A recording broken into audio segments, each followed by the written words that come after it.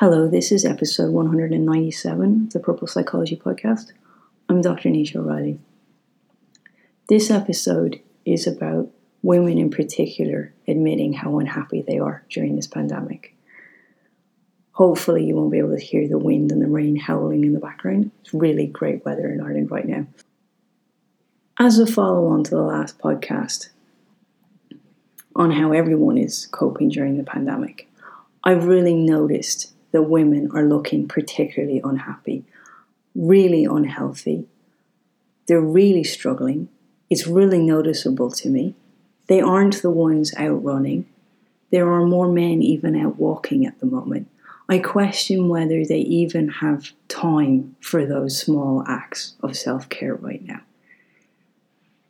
I feel that in a lot of ways, the women have spent the last decade in particular hiding their misery in a bottle of wine, and they have continued that theme during the pandemic. I feel in many ways that women have wished to have it all. They've wished to have a career, to be able to continue in work, to be able to be promoted to the highest level, to have access to education and do very well, to start a family, to have all of these aspects going on. But in that mix, they haven't ever gained equality to truly have those aspects. And it's very noticeable to us in the role models in society, the women who do actually have the support to have it all. There have been very striking comments from the likes of the late Ruth Bader Ginsburg. She's very open about the fact that she had an amazing marriage and an amazing partnership that allowed her to do all. It's particularly noticeable in some of the politicians, the female politicians who've managed to rise to high levels in society. They have a very strong base. But I think women have allowed themselves to be completely stretched, to have a lack of support, to be totally overwhelmed, to feel completely unbalanced themselves and be in unbalanced relationships.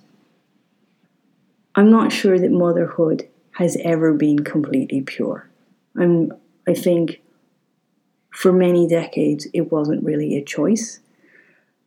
And now I see a level of expectation of it, even still, that within a certain time frame of getting married, you're expected to have children.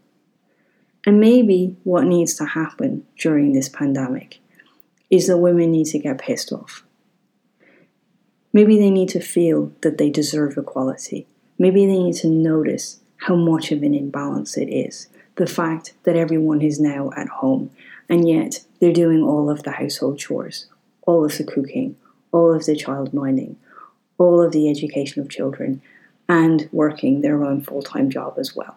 And that they don't have the opportunity to have the kind of self-care that they need to have, and to have the kind of balance, and that it's not enjoyable, and that there's very little moments of niceness and wholeness and family and just pleasure within that existence.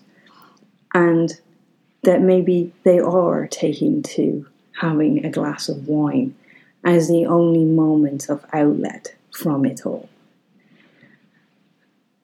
And that even though everybody is at home, their husbands or their partners' jobs are always seen as more important and more valuable and less likely to be interrupted and not expected to juggle it all.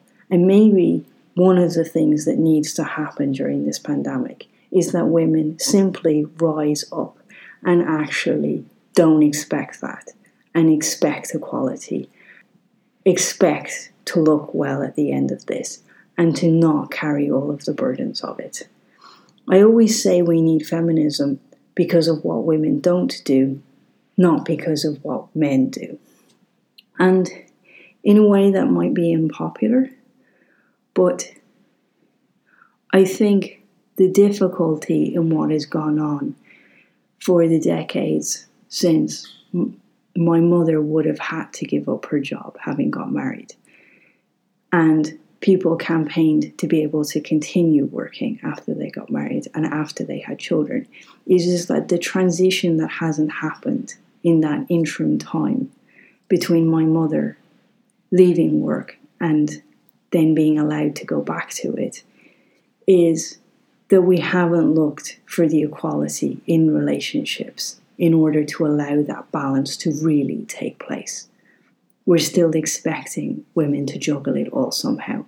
And women have facilitated that, and they have done the juggle. Or they have outsourced the juggle to other people who are now no longer available to them, which hasn't been ideal either. And I don't think that there's been enough conversations about the expectation to have children and what that entails and what it entails for everybody.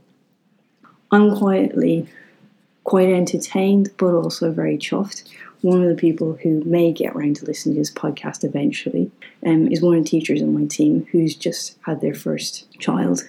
And he's allowing his partner to go to sleep at night for extra time while him and his son stay up watching Netflix together because his son doesn't sleep and he didn't sleep much as a child either. So he's having a good laugh at that. So they're really bonding, staying up the extra hours watching Netflix together.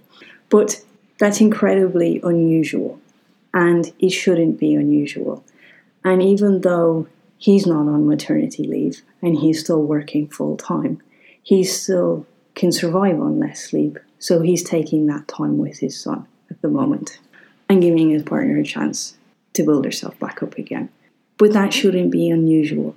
I shouldn't find that story so touching because it should be the norm.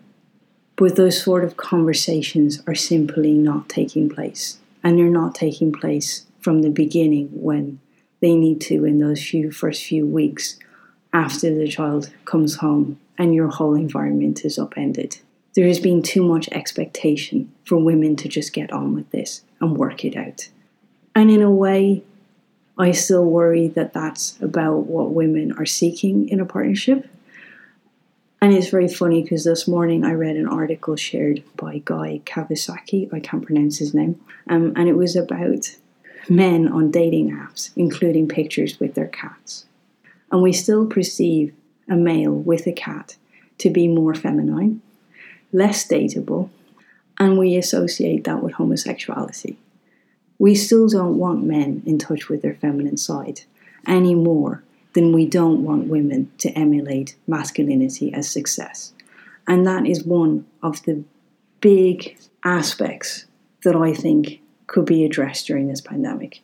For women to realize that success is not about pretending to shut yourself down, losing all of the emotional capabilities that you have, and trying to somehow juggle everything and not ask for help and not show any vulnerability or weakness. But similarly, it would be amazing if women would look to men who were more balanced in their energies too, and more willing to take up roles that were less masculine and to be more in touch with their feminine side too, because there's such possibility in it. But maybe during this time, during this pandemic, women actually just need to finally get pissed off. And maybe the cycle that started with the likes of my mother returning to work will look vastly different.